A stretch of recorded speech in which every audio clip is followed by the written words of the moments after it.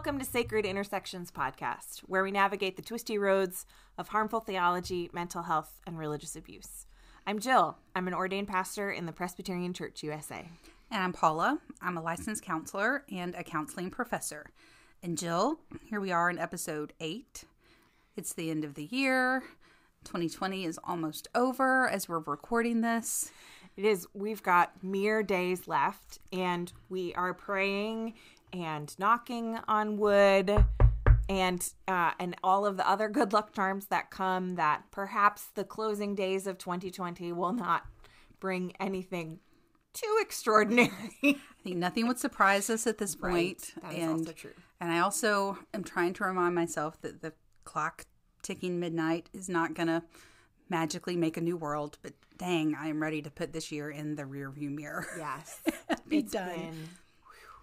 And it also, like, what's the television show? I think it's that old game show, Whose Line Is It Anyway, where points don't matter and nothing means anything. And I remember early on in the pandemic, someone saying that that's what 2020 was. Like, time means nothing. Because, like, something that happened back in March feels like 5 minutes ago and 30 years ago. At the same time. All at the same time. So time is a unique passing. Yes. For sure. And as people, other podcasts are doing retrospectives and looking back at the year and all their highs and lows, we kind of giggled and said, maybe we should do that.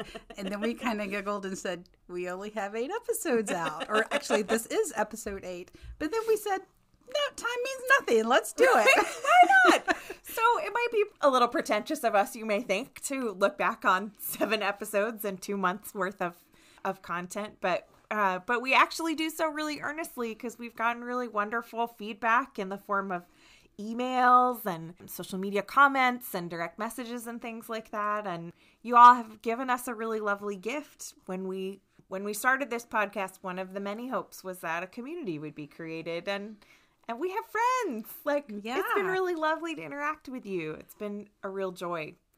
Yes, there's nothing more fun than for us to get a message. Whichever one of us sees it first will furiously text the other person and make sure that we see it. I'm always scared to click on it because I don't know if that means it will no longer show up for Jill. So I want to be sure that we both see all the wonderful things that you were sending to us. So we really did think that even though it's only been 7 episodes prior to this one, that we would take a little bit of time, maybe do perhaps a shorter episode right here at the end of the year and answer some questions that we've received from y'all and share some thoughts. Let y'all hear some of other listeners' thoughts rather than just hearing ours all the time. Don't worry, we're not going to say any names if you've sent something and you're suddenly worried that we're going to call you out.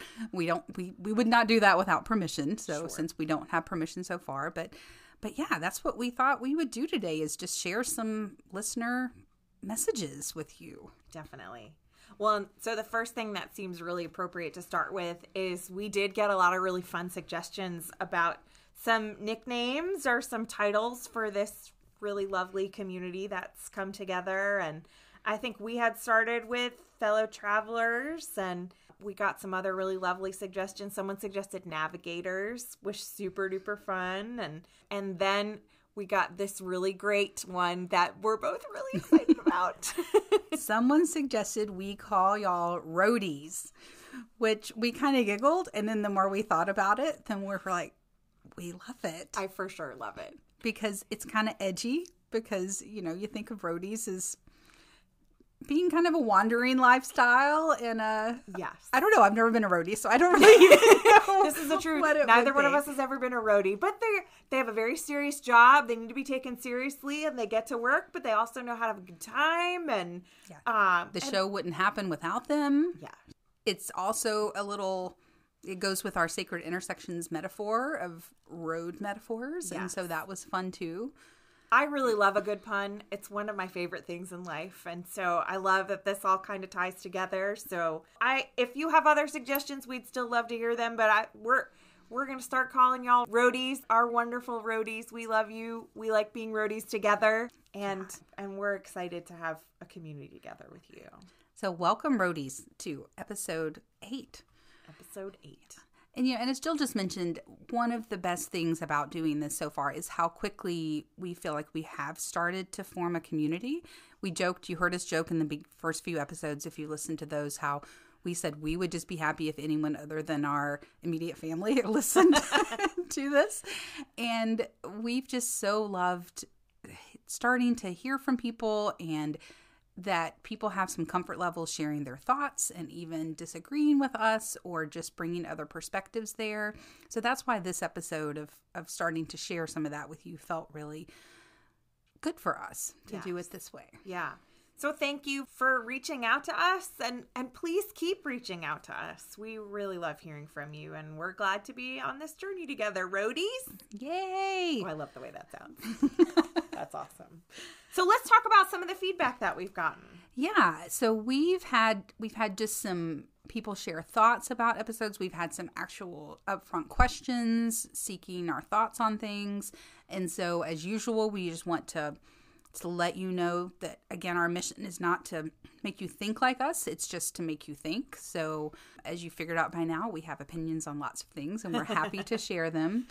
But we don't share any of this with, this is the final answer on anything. We are just sharing our thoughts and are happy to provide some perspective, and hopefully that will encourage you to seek your own perspective too. Yeah.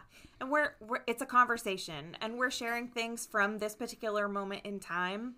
We're really grateful, as you heard in our COVID episode, that we shared some numbers and then did a little bit more research and follow up afterwards, and learned that there was some discrepancy there. And so just want to be upfront with you all that we're always learning, and we know that we make some mistakes, and we're grateful when you feel comfortable disagreeing with us or being kind and pointing out some areas where we can improve. And so, yeah, perspectives, conversation, we're grateful. Yeah.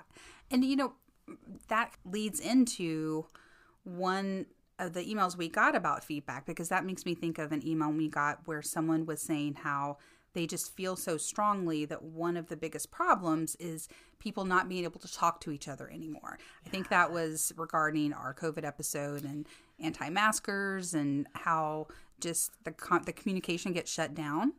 And so we're really grateful for that thought process, and we hope that people who disagree with us are still comfortable listening to our episodes, because even though we recognize we're passionate, we also don't want this to be a podcast that only attracts a certain label of people. We resist labels in general. Sure. And yes. And so I think that's something that we try to call each other out on if we feel ourselves getting self-righteous or getting judgy or looking down our noses at anyone. That's what we've been kind of criticizing the church and some religious things about. So that is part of what I don't think we've gotten that particular feedback, but that's something that we would certainly ask our community to hold us accountable for. Yes, exactly.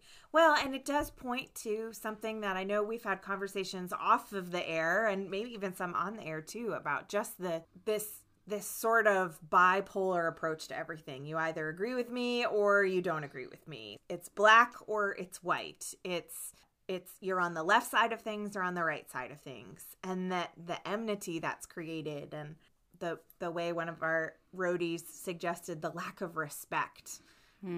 That you don't just disagree. I don't just disagree with you and think that you're wrong, but I'm going to be very disrespectful about it as well. Is troubling. And dear roadie who shared that with us, I don't think that you're alone. I certainly feel that way. And I find myself, we were in a hardware store the other day wearing our masks and had arranged for some curbside pickup, and something didn't go the way we expected it to. And so my partner and I walked inside to just go to the counter and just try and get the curbside stuff. And there were a bunch of people, and there was a clerk standing at the door handing masks out to people who walked into the store without masks on. And someone said, "No, thank you." And I couldn't help got super judgy, and I felt very strongly about why this would be happening. And I just found myself being sad because I wanted to understand where they were coming from. What would prompt them to turn that down in a store when COVID continues to get more and more and more serious. It's made it into some of our families as people we love who share our DNA have tested positive. And as we struggle with that, it even feels more and more passionate about why people think this way. And I hear the judgment in my voice as I'm saying that, and just wishing that there could be the opportunity for this conversation, and knowing that COVID doesn't allow for that right now. It's really hard for there to be a conversation about it because we're so isolated. Yeah, this seems to be the way that people are having conversations in spaces like this or on social media.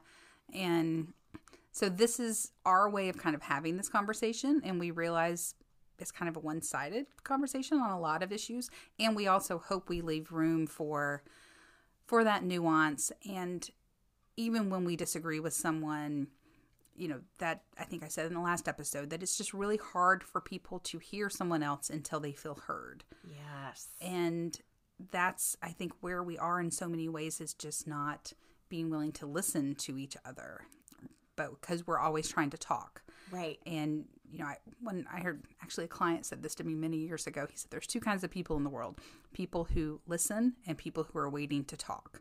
Mm-hmm. And it's fascinating. So I think part of this is us showing that we're listening, that we're doing a lot of talking, we realize, but we're also listening, and we're trying to balance that with recognizing that sometimes we have to reach a point where we say, I'm not listening anymore because I have listened and what you're saying is dangerous or toxic, and we don't, and it's our job to create a safe space in other ways. So that's kind of, I think, a constant balance probably for you as a religious leader and the responsibility that comes with that, and for me as a professor and kind of what I allow, and really wanting to respect different viewpoints, but then also eventually having to take some stands in some places. Sure. So you think you'll see some of that come up in some of the feedback that we've received from our dear roadies as well. Yeah. And I think one of my big prayers is, for this very moment, like, I don't even need to wait for 2021, like, that there be this return to civil discourse and educated, thoughtful conversation. And not seeing each other as the enemy. Right. And othering. Yes. I love the way that we have helped me to turn that into a verb of just othering people into someone who doesn't disagree with me. Yeah, exactly. Yeah. So thanks for that feedback, and thanks for holding us accountable to working on that with each other and with folks who disagree with us. And yeah. And perhaps related to that was a question we got from a listener who sent this several weeks ago. I think this was probably in relation to our earlier episodes where we were speaking more generally about religious harm and the concept of religious abuse. Perhaps even it might have come from someone who had heard me on the Dan Koch podcast, the You Have Permission podcast, where I really dug into the dissertation research. And without getting into the specifics that this listener emailed about, he was asking, basically, he had shared a situation where what he considered a religious abuse, or definitely religious harm, had happened, and was just asking, what do you do when other religious leaders aren't willing to acknowledge that harm has occurred, where they're really just denying that existence of religious abuse or religious harm? What do you do when they're just, trying to sweep it all under the rug and pretend like this didn't happen, and if it did happen, it's not a big deal? So that was kind of, I believe this person was in the ministry dealing with other ministers. I'm not clear if it was within the same system or if there were larger systems in his area. And that's a really tough one. Yeah, it is. It breaks my heart to think about that. I want to be cautious because I know I get it wrong as a religious leader a lot. And I also, just in response to that question, want to say that a resistance to being questioned is troublesome. And I think I feel comfortable saying a resistance to being questioning in science, in healthcare, in art, in English, in literature, like in math. I hate math, but like lack of transparency and lack of openness points to a resistance of something of not wanting to be there. And I mean, Paul, you just said that people need to be heard. And so to sweep something under the rug or to deny that something has occurred without even giving someone the opportunity to say, this has been my experience, and to try and honor that experience, I think particularly religious leaders, but all of us as humans, I think it's important for us to be able to allow people their experience, to allow them to say, this is what I am feeling. And a feeling isn't necessarily something that we disagree with. Like, you feel what you feel. I don't share that feeling personally, but I can't disagree with the fact that you feel, like my pinky hurts. You can't disagree with me saying my pinky hurts because you can't feel what my pinky feels. Like, that is a gross oversimplification. But what to do when religious leaders don't agree that religious harm has occurred. My gut reaction is that doesn't seem like a very safe religious community. Yeah, it makes me think back to some of the research I did on just the idea of religious harm and religious abuse overall, and what are the characteristics of systems where this is more likely to occur. And of course, as we discussed in those episodes, can occur anywhere within any religion, within any church. There's potential for the sacred to be twisted and for harm to occur. But certainly it seems like those systems that have a very authoritarian approach, where there are leaders in place who are not willing to be questioned or who are very demanding of maintaining their control, where there's that potential for it to happen, where there's not a lot of transparency. And so I don't know if that was happening in this listener's situation, but that is something that, yes, I would continue to caution people if you're in a religious system where the religious leader is not willing to have a conversation with you about something, or who shuts down any kind of questioning or other perspectives. Even when you're just talking about someone's experiences, dismissing someone's experiences versus just because you listen to someone's experience doesn't mean you agree with it. Sure. Let me go off on counseling professor Paula for a minute. Like, one of the main counseling skills is this idea of reflection, of being able to, when I'm teaching it to my students, I kind of hold up my hand like, this is really just a mirror where you're reflecting back to them what they've just told me. And it might be a reflection of their content. It might be a reflection of the feeling underneath it, of the meaning of what's really going on, but it is giving back to them what they gave you. So kind of like, that makes you really sad is an example of that, even though they may not have said that. That doesn't mean that you agree that they, quote, should be sad about that, but you're just recognizing this is what they gave you. Yeah. And it helps people feel heard. Sure. So being able to do that in the most minuscule way, but especially in the big things, to be able to say, this sounds like a big deal to you, let's talk about it, versus let's pretend this didn't happen. Right. And I might say, you've heard me say everybody needs a paid friend, and you know how strongly I feel about being in counseling. Perhaps if you're experiencing what you feel might be religious abuse, perhaps an outside party would be helpful in helping you process that, to come up with some good ways to have that conversation. And perhaps in the midst of that situation is not the perfect time to confront said leader and say, I'm experiencing religious abuse in this way, right now, that the help of an outside perspective, like perhaps a paid friend, a counselor, or something like that, is a good step in that direction. Or someone who just might be able to give a little bit of an objective point of view, to just add another, to validate your concerns, and that's what's happened. Yeah. I just think of what this question is, what's underneath this question too, is like, how do we speak truth to power? Just in general, because religious leaders are in very powerful positions, and some of them understand that power, some of them don't, some of them understand it and misuse that power.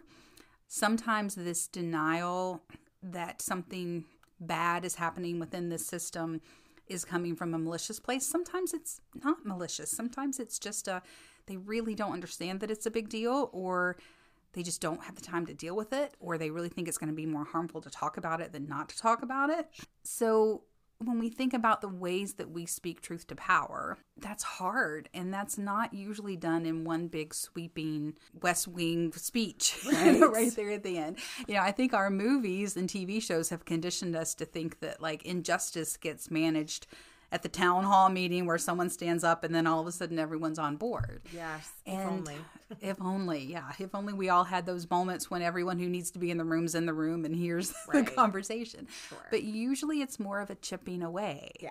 Usually it's more of a conversation here and a prayer here and an email here or communication here. And so that may be part of it, is realizing that this is coming from a much bigger, I don't want to say cover up, but just that there's probably a lot at work here. Sure. And that there might be a lot of chipping away to happen. Yeah. And I think there's also room from a theological perspective to give the benefit of goodness, of good intentions. And not everyone is a mind reader. No one is a mind reader. In fact, not everyone is a mind reader. No one is a mind reader. And so to look at these as conversations, as not you are part of the system that's propagating religious abuse and therefore my enemy, and so I'm cutting you off immediately and we're not going to have this conversation, and more of that othering or that us-theming, to having a conversation and opening people's minds and thoughts. And I know for me personally, in reference to our race episode, as a white woman, I'm continually learning things and readjusting my vocabulary and learning how I say things and what I say things, and trying to develop more self-awareness so that I can do better and ask for grace in the process. And I would hope that in the best of intentions, if there are religious leaders who are rug sweeping and who are denying that things exist, that maybe it genuinely comes from a place where they need to have the opportunity to have one of those conversations where there's mutuality and there's openness and a desire to learn. And I would say if there's not that mutuality, if there's not that openness and that continual shutting down, then that's not only problematic, it might even be toxic. Yeah. Yeah, I love your reminder about mind reading, because when I taught classes on communication, like one of the big things that I shared right from the beginning is mind reading is often the biggest barrier to miscommunication. And it's from two perspectives. It's thinking you know what someone else is thinking without actually asking or checking in, and how often we're wrong about that because everybody's in their own world and coming from a lot of different perspectives that you may have no idea what's happening.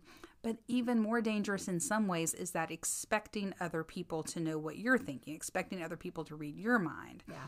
And especially if you're a highly intuitive person, and you can kind of see things without having to be told them directly, it can be confusing, because most people need to be told things directly as opposed to figuring out for themselves. So things that are really obvious to you may not be so obvious to other people. Right. So that's why this kind of like, they should know that hurts my feelings, or they should know that's religious harm, or they should know not to do that. To stop and ask yourself, well, how should they know that? Have I told them that? Have I communicated? So being intentional about some communication can certainly be a step, and can be what we talked about earlier. Instead of just shutting down and putting up walls and assuming someone's the enemy, saying, I'm going to give you an opportunity to understand where I'm coming from, and I want to understand where you're coming from. They both have to exist for real communication to happen. And also, I really appreciate what you said about there comes a point where sometimes you've had that conversation, or you've attempted to have that conversation, you've reached out to people, and they're just not open to it. So anytime you speak truth to power, there's risk there. It's not that movie moment where the underdog wins and people see truth automatically. Sometimes speaking truth to power can come at great cost to us. And sometimes that cost is recognizing a system you've done what you can to impact the system, and the system's not going to change. And so you have to decide if you're going to continue to play a role in that system or walk away. So a classic answer in the counseling world is it depends. Sure. So this is a big it depends. Well, while we're on that subject, one of another piece of feedback that we got, or question that we got, was starting the conversation of how do we move forward as a unified body of Christ? Or I would, expand that even farther of how do we move forward as a worshiping community, however that worshiping community defines itself. Like, are there times when we lose our friends, or we have to hit mute on social media or unfollow on social media because of conspiracy theories or things like that? How do we move forward? So how would you respond to that as our mental health professional? This is really hard. This is so hard for me personally, because so much of my passion around doing this research on religious abuse and seeing so many clients who've been harmed by it, but also my personal passion as a Christian and as someone who really tries to follow Jesus, some of my passion has been the way I feel Jesus has been misrepresented in the world, and wanting to provide some corrective words or corrective experiences. And I certainly hear in that me thinking that I'm right and someone else is wrong. And I'm resistant to that idea, and yet I think it's true that I've been so frustrated with some things that have been done in the name of Jesus that I feel like don't reflect Jesus, and that's why we started this podcast. Sure. And so it's hard. So I kind of hear this question that we got from, another great roadie about how to move forward as a unified body of Christ with all of these different thoughts and these different factions happening. And I go, part of me, this is me personally speaking, not me from a professional perspective, going like, I don't want to move forward with some people who are bearing the name of Jesus, because I don't feel like they're representing the Jesus that I worship and the Jesus that I know. Right. And so part of it, I think, is figuring out who we choose to be unified with. And that doesn't mean that I'm disrespectful of people who have other views, but it means that I don't think that we're necessarily in the same camp. So that's the exact opposite of the question, but that's the reaction I had just now when this came up. Yeah. Well, so I think an example of this for me is that our church family is part of a regional interfaith council where there are Jesus followers of every diverse type that could be imagined, and more would be welcomed. And there is a Jewish congregation. There are a number of lay Buddhists that are a part of that interfaith council. There are people that are humanist. And the way that council operates and interacts and schedules programs and things with one another is a really beautiful thing, because particularly like our congregation's relationship with the Jewish congregation that happens to be just up the road, it warms my heart to no end when that congregation's rabbi calls us their sister congregation. That we could be in this familial relationship with people who don't share a very critical belief of our faith in Jesus being the Messiah, and that we respect one another's traditions. We have gone and celebrated Jewish holidays like Hanukkah and Purim with them. They have come to us and celebrated with us. Their rabbi has preached a Sunday sermon in our sanctuary before. And so we have this relationship, and I see that as such like a vision of the beloved community where we can all move forward together, and we don't have to agree on everything. Like, we're still going to celebrate Christmas and Easter and have a tremendous amount of love in our hearts for our Jewish siblings in God's family. And I think that there are some possibilities in moving forward in unity as part of God's family, and that we still have that unity within diversity. The image I think about is the Pentecost story that we hear in Acts 2, where everyone is speaking different languages, and those languages aren't being translated, but they're understood in the ears and the mind and the heart of the listener. So there is still this gift of diversity, but there's unity within that diversity.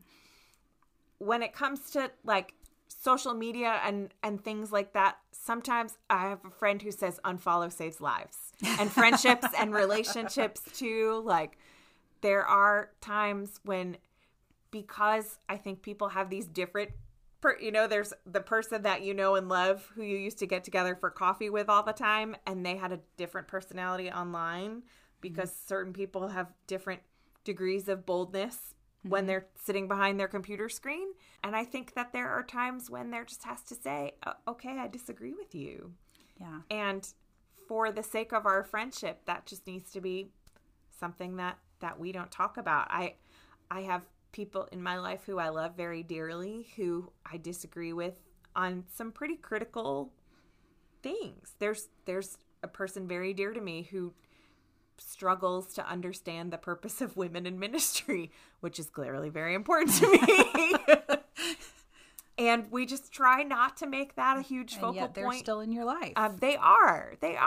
And to a different degree than I think they would be if they felt differently. But yeah, there's, you have to navigate how that goes. And I think that if we want to follow the example of Jesus was not like with everybody all the time. Jesus disagreed with people. Jesus spoke truth to power.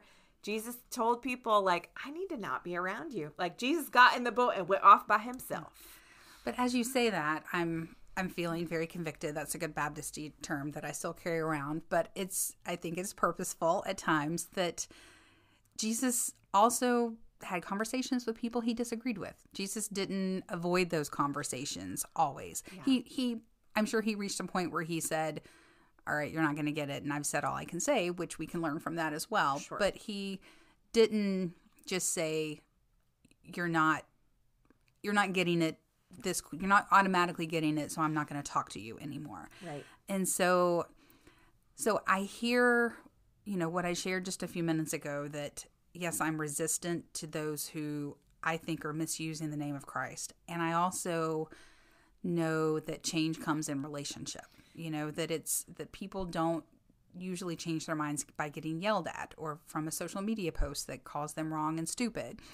Yes. So, there also, if I go back to some of those rules of assuming good intent that I share with my classes, that just taking that opportunity to say, you say you're a follower of Jesus, let's talk about what that means and why I disagree with you. So there has to be some willingness on my side, even if there's not always willingness on the other side, to have some of those conversations. Sure. And I think we see this as what this podcast is as well. Right. Is hoping that people will listen and perhaps reimagine some things that have perhaps become entrenched in a way that isn't necessarily from Christ or from the Bible. Yeah.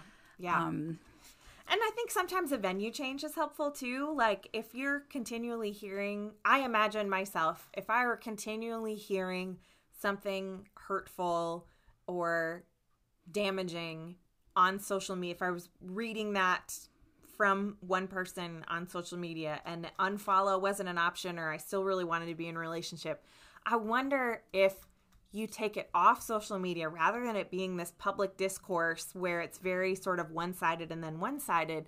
Like, what happens if you pick up the phone and say, hey, I noticed that you posted this on Facebook and I just would like to, could you tell me about what prompted you to post that, or talk to me about how you're feeling? And yeah, when you're having that live conversation over the phone, and like, friends, hear me, I don't love talking on the phone. I would prefer a text message to a phone call almost all the time. But you have the timing and the opportunity to have more of a conversation that's not quite so one-sided. And maybe there's an opportunity to deepen that relationship or preserve that relationship. And then maybe there's other times where the best thing to do is to say, I care about you and I care about us. And for that reason, I need to walk away from this conversation. Yeah. And so maybe just continuing to assess within yourself where you are along that process of, don't abandon relationships or other communities or things like that just because we disagree. Don't just, well, you're not on my side, so I'm not going to deal with you anymore. Let's push ourselves to try to be in community and reach out to each other. But let's also recognize when the time has come to either set a limit on that and agree to disagree and remain in community, or to recognize there also comes a time when we have to say to each other, I will not stand for this. I will not stand for you using my Savior's name in this way, or I'm going to call you out on this. And I've tried to do it in a respectful way. And now I'm going to just walk away from you and this is why. Like, I also believe in being really clear with people about it, but also trying to leave the door open if at some point you want to talk about this in a further way. Sure. Because I think we'll probably have some episodes on this, but certainly, religious leaders who are participating in religious harm, who tend to be more from that authoritarian or controlling perspective, often are coming with a narcissistic slant and are not super interested in having a conversation and hearing what you say. They're only interested in being heard. And so you can give it a try. And then there's also a time to realize, like, this ain't working.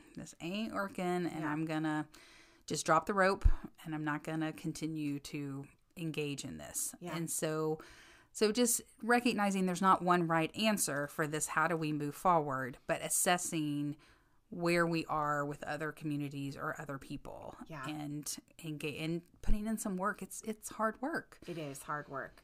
Yeah. So those were a few different questions that seem to connect to each other. Sure. And that we really, and all of these questions came with much larger stories, and that we really appreciated these listeners that shared this and why this has come up for them. Another question we had was an interesting one, because this was the one episode that we did 2 takes on. The COVID episode we recorded, we thought we were done, and then we both started reflecting on it and just felt really strongly that we needed to re-record that one because of the way that it went. In the re-recording, we left out something, a story that you had shared that I think was really interesting, and then we happened to get an email from a listener. So it was the COVID episode, and we were talking about perhaps why some churches have been so insistent about meeting in person, and we're us just being a little baffled by why some churches might insist on that, and how God is not contained in 4 walls. And if you haven't listened to the episode, there's a lot more there on that. But someone who I believe was coming from a Roman Catholic background shared that from her perspective, it might be the sacraments being... the need of the sacraments to be in person being shared. And you had shared a story actually about that in our first take that didn't make it into the second take. So maybe share a little bit about how you've navigated doing the Lord's Supper and sacraments in virtual church. Yeah. Well, so I love we've talked before about the sacraments being some of the really special sacred portions of our worship. And I love our sacramental theology. In the Presbyterian Church USA, we profess and believe in 2 ritual sacraments: the sacrament of communion, which is the Lord's Supper, and sometimes it's called the Eucharist, and the sacrament of baptism. And other denominations and faiths do things a little bit differently, and I think the Roman Catholic Church has other sacraments. But the process of thinking about the Lord's Supper was really difficult for me as a religious leader. I remember going through all of my ordination exams and everything and just being so excited about being able to administer the sacraments. And I love communion, and food is really important to me, and table theology is really important to me. And we got to COVID, and we're worshiping remotely, and we're getting towards the end of Lent when we celebrate Maundy Thursday, which is the night when the words of institution that are the Lord's Supper, that's when that took place. And I remember freaking out about it and not knowing what to do. How are we going to celebrate Maundy Thursday if we don't have communion? And I have dear, wonderful colleagues who are part of the Evangelical Lutheran Church in America who have a slightly different understanding of the sacrament, and they believe in something called transubstantiation. So many nerd alerts, where the bread and the wine turn into, when prayed over, the body and blood of Christ, and that there's a very holy, sacred thing that takes place. Whereas in the Presbyterian Church USA, we believe that they are sacred symbols, that it's a ritual, that when the bread is prayed over, it does not turn into flesh, but that it is reminding us of the sacrifice that Christ made in the giving of his life. So all of these things are going through my mind, and the ordination exams and everything. And I remember freaking out about how we were going to have communion and talking to one of my favorite people on earth about it, who's also a minister. And I was like, I don't know if what if we're recording this YouTube service and someone decides on some random Wednesday in August to just give themselves communion. Like, that can't happen. It's so, like, the rule is the communion has to be administered by an ordained minister, and it has to happen in the context of worship, and there needs to be, and all of these rules. And as we start thinking about, like, rules being prioritized over people, it just... Which was one of our themes in religious harm and religious yeah. abuse. And it just, as I freaked out about this, my very, very, very dear friend said, what would be wrong with that? With that one person, what could be wrong, Jill, with someone on a random Wednesday in August feeling like they needed the nourishment and sustenance and grace that is imparted to us in celebrating the Lord's Supper, and decided, I am going to give this to myself. And it doesn't matter if it's donuts and coffee or bread and wine or rice cakes and water, that it's these ordinary things that we literally pray over, and we say, ordinary made holy by your presence. It just was such a beautiful realization of, like, God's grace is not bound to four walls, nor is it bound to the Hawaiian bread that we buy in the special round loaf, or the Welch's grape juice that is poured out of this particular ceramic vessel. That Hawaiian bread is really good, though. It is super good. Had my dear bestie not been like, what's wrong with someone on a random Wednesday in August?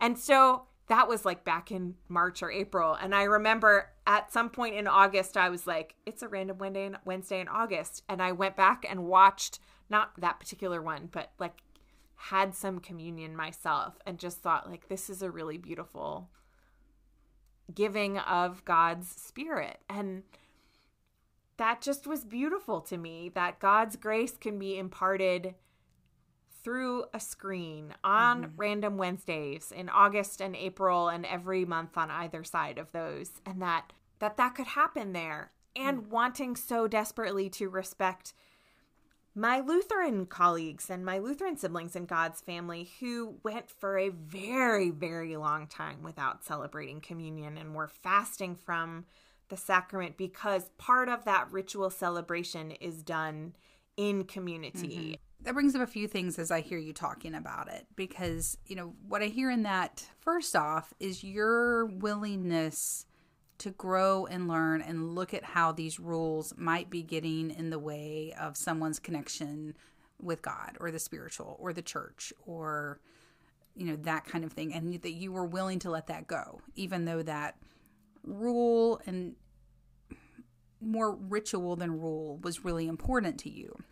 And this recognition of the point of rituals is to point us to God. Yeah. God didn't give us direction to worship the ritual. We were using the ritual to worship God. And so your willingness to expand your idea of what communion and the Lord's Supper and the Eucharist mean from what had been really important to you before, that you weren't tied to that. So that, I just really admire that you were willing to let go of what was really important to you. And that's easy for me as someone who grew up as a Baptist, drinking grape juice and, little bread squares.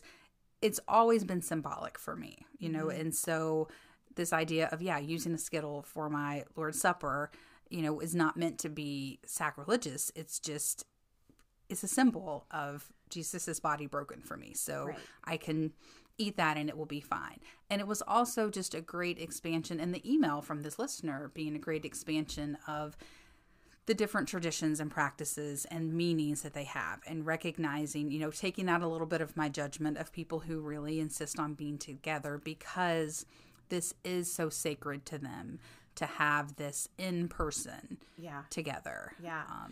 Well, and perhaps it was this particular listener, it may have been a different one, that talked about the ways in which the act of worshiping in person or the act of celebrating the elements became that which was worshipped, and so became an idol. Instead of worshiping God, it became, no, we have to do it this way, the way it always has been, which is, I think, a danger that the church runs into and has been running into for a very long time. Amen to that. The phrase, "this is the way we've always done things." Oh, I have so many feelings about that phrase. That's another one where look at your motivation. That's what we said in that COVID episode. Like, it's not so much that we want to judge the decision as much as we just want to be sure that people have really examined their motivation and why it's important to be together in a room together, perhaps singing, which is one of the main ways that COVID has been spread. We found, what is driving that, and just really being willing to examine, is this out of pure intentions, or is there something else going on here? Right. So just a few more questions. We thought this was going to be a mini episode, and we should have known better. We should have known ourselves better than that. One of our this was also an early email that we got from someone. I believe this was one of our Canadian listeners who, when we were talking about episodes that were upcoming, and then we actually had an episode on Your Faith Has Made You Well. Yes. This listener, this roadie, was asking about, I'm just going to read this part. I've never thought before about how this sentence, "Your faith has made you well," could be so harmful. And Jesus said it. Does that mean Jesus wasn't perfect? He wasn't omniscient or omnipotent? Pastor Jill, I will punt to you for the first word on this. Yeah. So, wow. So I will say, for me personally, when I went through my journey of a theological education, I must have asked myself that question so many times. Jesus wasn't perfect. Why would Jesus do this? Why would Jesus say this? And the ways in which we break down and pick apart what we believe and how we believe and sort of flesh out how we understand things is going to raise questions. And so, first thing, dear Rhodey, is yes, welcome to the questioning. Yes, Jesus said something that people have interpreted to be harmful. And that's a hard thing to understand because we think Jesus is perfect. Jesus is our Savior, and we have this perspective about Jesus. And I think that in Scripture, we're invited to work out our salvation and to pick apart, and that doubt is not this mortal sin, but something that helps us understand our beliefs better. And I don't have an answer, like everything else that we've talked about in this episode, but it is, I think, part of the journey of following Jesus. To pick apart what that means. I think there are a lot of implications that have little to do with Jesus, like the fact that we are reading something and translated something that has been translated over and over and over again, like the game Telephone, where, someone says something and then that message goes around the circle, and then the last person on the other end of the circle says something, and it's vastly different from what it was heard. Scripture was written down generations after the stories were written, so there's all these layers to how we read Scripture. There are mistranslations in Scripture. See episode about Moses and the horns. And so there's lots of ways in which we don't have a great understanding of what was going on. Maybe what Jesus was saying is your faith, your attempts at belief are getting you closer to where you're supposed to be, or has made you whole. There are so many different ways to interpret that and look at that. Yeah. And we also, I think, need to acknowledge that there are times when Jesus said things that we find problematic. Yeah. And when I have those times, for me, and maybe this is a little oversimplified, but for me, my answer is yes, Jesus was perfect. Like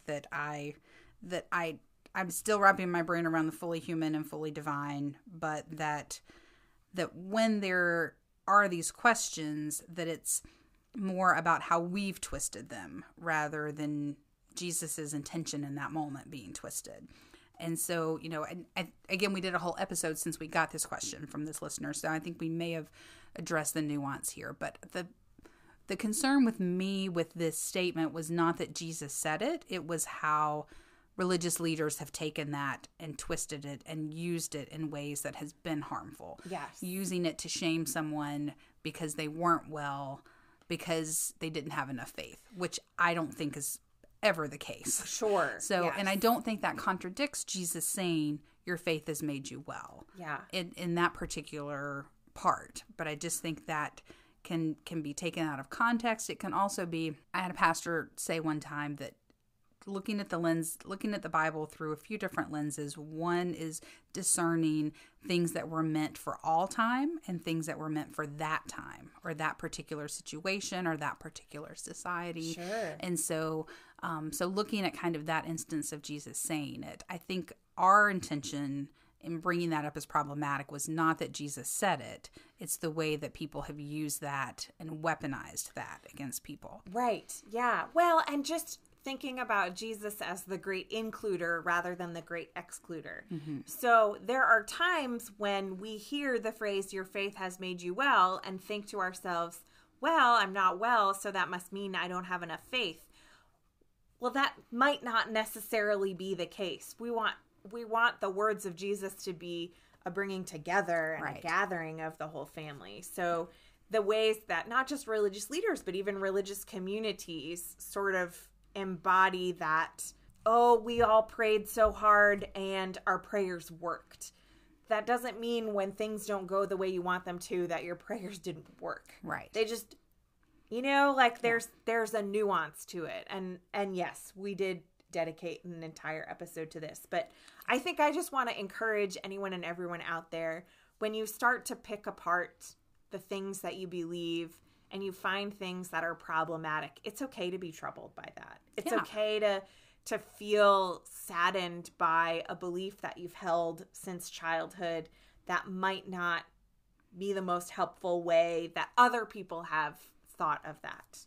Yeah. There may be folks out there who have prayed really hard for something, and that phrase, your faith has made you well, has brought them healing and wholeness and transformation, and they really value that. And God is big enough and God's family is big enough for that to be honored as well. In that episode, we also talk about what do we mean by well? And the many varieties of what even well or whole or that kind of thing might mean. Other stuff, our most recent episode since at the time we're recording was our first episode on race. And we have gotten a few comments and just kind of like, what about this?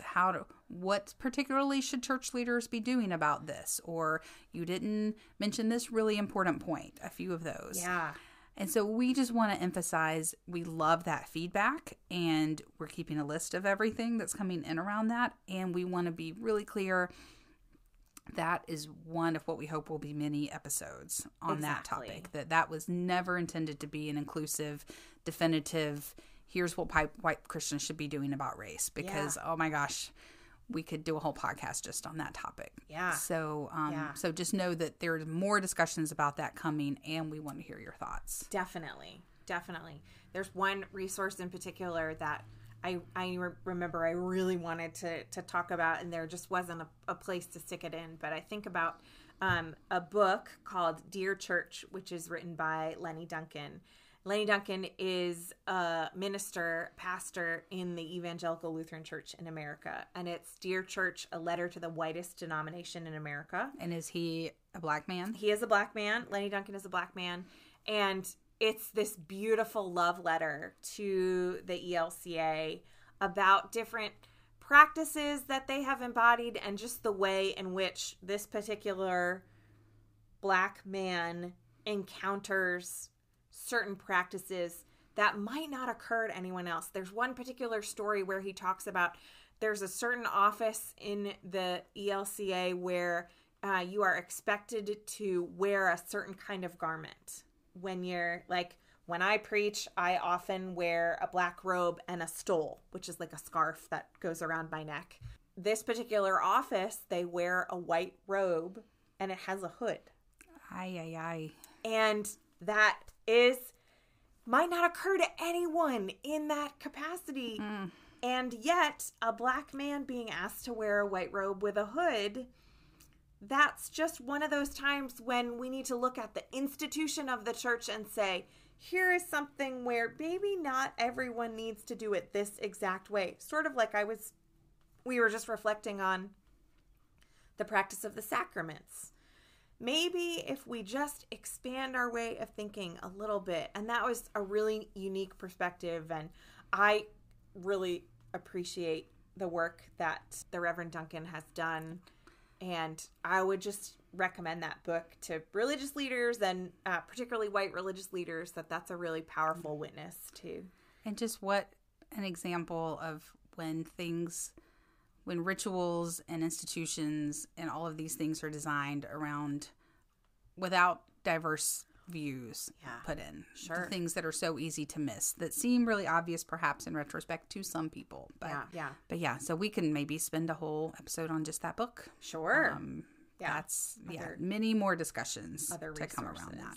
So we also got some suggestions for maybe upcoming episodes. Are there any that you saw, Paula, that you're particularly excited about or enthused about? There were lots of really fun ones. The specific ones we got was from one of our male listeners asking us to talk about toxic masculinity, which I think can be a really fascinating conversation about the church. Like we think about gender roles, of course, us being women and you being a woman in a leadership role in the ministry, but to think about it from what's being taught to men and their role and who they're allowed to be in the church and other things they can take on. I think that will be really fascinating. Of course, we will be talking about women in the ministry. We had a really fascinating email from one of our roadies, one of our listeners, about things she'd been taught in class around blaming Eve for just all problems in humanity and deconstructing that a little bit.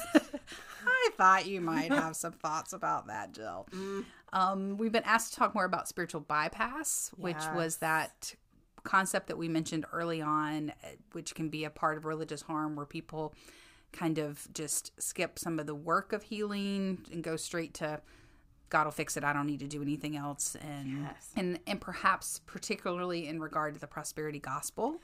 Yes. So that's one that will be coming up in 2021 for sure. Definitely. And we still have our whole list that we started when we first started planning to do this podcast.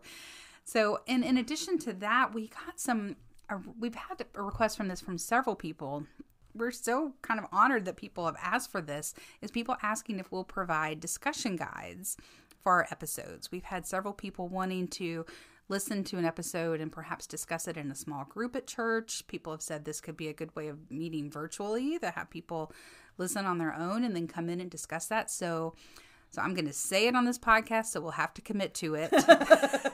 That, I think we can do that we can provide a discussion guide, even if it's just a few questions to help facilitate some conversations, and put that on our website, which is sacredintersectionspodcast.com. Definitely. If there's a roadie out there thinking, I've thought of really great ways that this could be used in Sunday school and want to share their talent with us in that way, we would welcome your collaboration. Or if you've already done that. Several of you told us you were going to do that. So if you've already done it, let us know what that looked like and how you navigated that sacred intersection. Love it. Love it. Love it. Yeah. As we look to 2020, what do we hope for? What do we hope for with our podcast? We hope for a lot of things, but we kind of specifically looking at turning the page on 2020 and moving into 2021. What are our hopes and dreams? Yeah. Where are our sacred intersections going to take us? Yeah. Well, I know that huge part of the motivating force behind starting this podcast was the creation of and nurturing of a community where conversation could happen, where it was a safe space to ask questions and to find resources and share resources. So I hope for a growing of that community. I would love to check out some of the resources that you all, our dear roadies, recommend and share resources with you, and for us to just be on this journey together. I think that's one of the very unique blessings that the coronavirus pandemic has afforded, is that we have an international community that we can communicate with, and we didn't have that 8 episodes ago. I know, which is, we heard from Singapore. Hi again, Singapore. We heard after our first shout out. So yeah, we do have people literally all over the world hearing. So we would love to continue to be a resource, but we would love to share resources that you have.